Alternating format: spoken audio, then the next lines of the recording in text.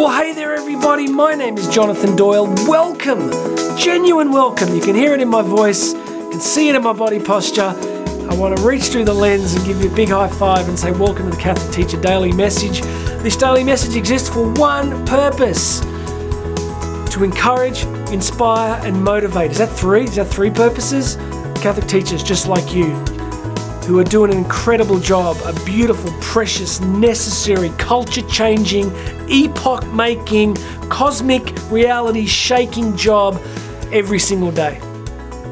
Please make sure you're subscribed. Hit that subscribe button.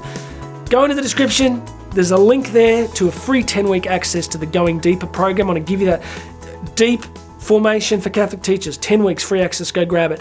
And if you like what you're hearing today, there's a link where you can book me to come and speak live, in person, in the flesh. You get all of it, right? Imagine that. Remember once when I turned up somewhere and they said, "Well, we thought you were taller." I said, "I'm sorry, do you want me to leave?" Do you want me to I could do like the French president, Nicolas Sarkozy, and start wearing 6-inch heels. All right, I digress. How'd I get there? I love this next quote. It's awesome. It's awesome because it's from an absolute boss lady of the church. Big build-up. You ready to do it? It's awesome. It's from St. Therese of Lisieux, doctor of the church, died in her early 20s, patron saint of missionaries who never left the monastery. You're going to love this church, right? She's a boss lady. She is a spiritual boss. Like, she's just like, when she turned up on the scene and started I just reckon demons were like, oh no. Demons were like, oh no, this is not good. It's like calling head office going, we're not going here. I love it. She's a giant. My father used to love her. Beautiful. Let's do it. Today's quote from St. Therese of Lisieux. Here we go. You cannot be half a saint. You must be a whole saint or no saint at all. I love this quote because if I said this, people would say it's Neo-Pelagianism. You're doing some kind of special forces triumphalism where, we're not good enough in our weaknesses. We've got to be perfect. No, I'm quoting her because she's giant and she's just adorable and just so small and little and simple, but yet just this monster of a faith. She's telling us that she's just saying what Jesus said. You put your hand to the plow, you don't look back. If you're going to ask the Lord to be the Lord of your life, then mean it. You can't be half a saint. You can't dabble in and out. I'll give you a cool story. When I was coming back to my faith, had a big conversion. I was in my early 20s, and I was being pastored by this awesome priest, Father Ken Barker, who is the founder of an incredible order of priests here in Australia called the Missionaries of God's Love. And he was like, I was sort of struggling because I've been working nightclubs for years and I was trying to get out of that life and trying to live a life of faith and back and forward. And I'd seen him this one week and we agreed that I was going to quit my job and get out of that life. And we meet up a week later and I kind of sheepishly just like, no, I haven't quit yet. Just kind of mentioned that I hadn't quit. And I remember these words, they're just amazing. He said, "But we made a decision for the kingdom. It's cutthroat in the kingdom." I was just like, it's cutthroat in the kingdom. I loved it. It was just like, the kingdom's a thing and you can be in it or out of it. Like, it's up to you what you want to do. Like, God is the ultimate respecter of free will.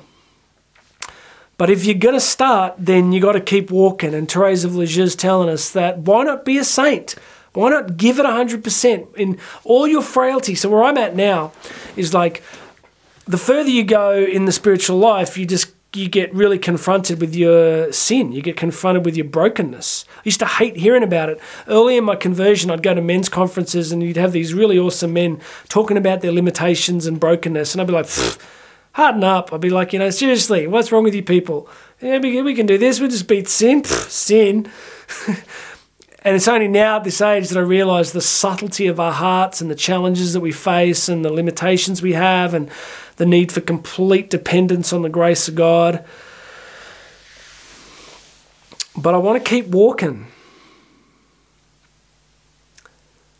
Therese of Lisieux she didn't want to be half a saint. She didn't want to play with God. She didn't want to be unfaithful. She wanted to be like, yeah, I'm here today, God, but tomorrow I'm taking a day off. I'm here this time, but I'm not showing up in a month. So I want to tell you, if no one's ever told you this, the destiny of your life is to become a saint, to become holy and happy and healed and whole, and to be a radical, outrageous, massive blessing to the planet in big flamboyant ways or in tiny hidden ways. Doesn't matter. No difference. But you see, we isn't it true that we validate this in other areas? Like in sports, right? If somebody's like, look at Tom Brady, right? The NFL player.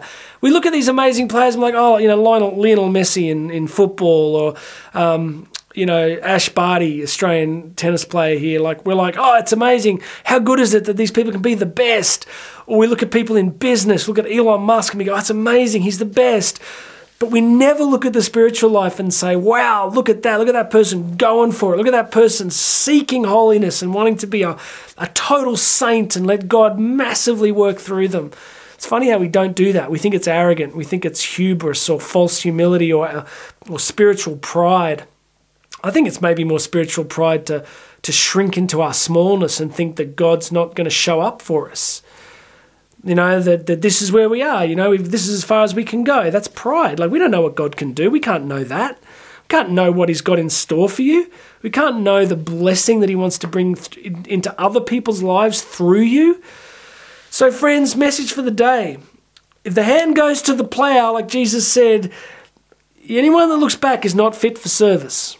So let's walk on. Let's walk on. Let's keep moving forward. Let's fail and stumble and sin. I'm not encouraging you to sin. I'm saying it'll probably happen. We get back up. We go to confession. We move forward. We keep walking. So Leon Bloy, of course, the famous French poet, often quoted by, Pier Giorgio Frassati, said, Leon Bloy said, the only great tragedy in life, the only irredeemable suffering, is to not be a saint. It's to not be a saint.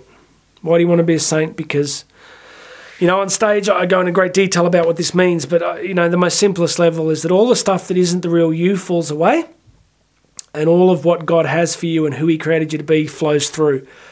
That's what a saint is.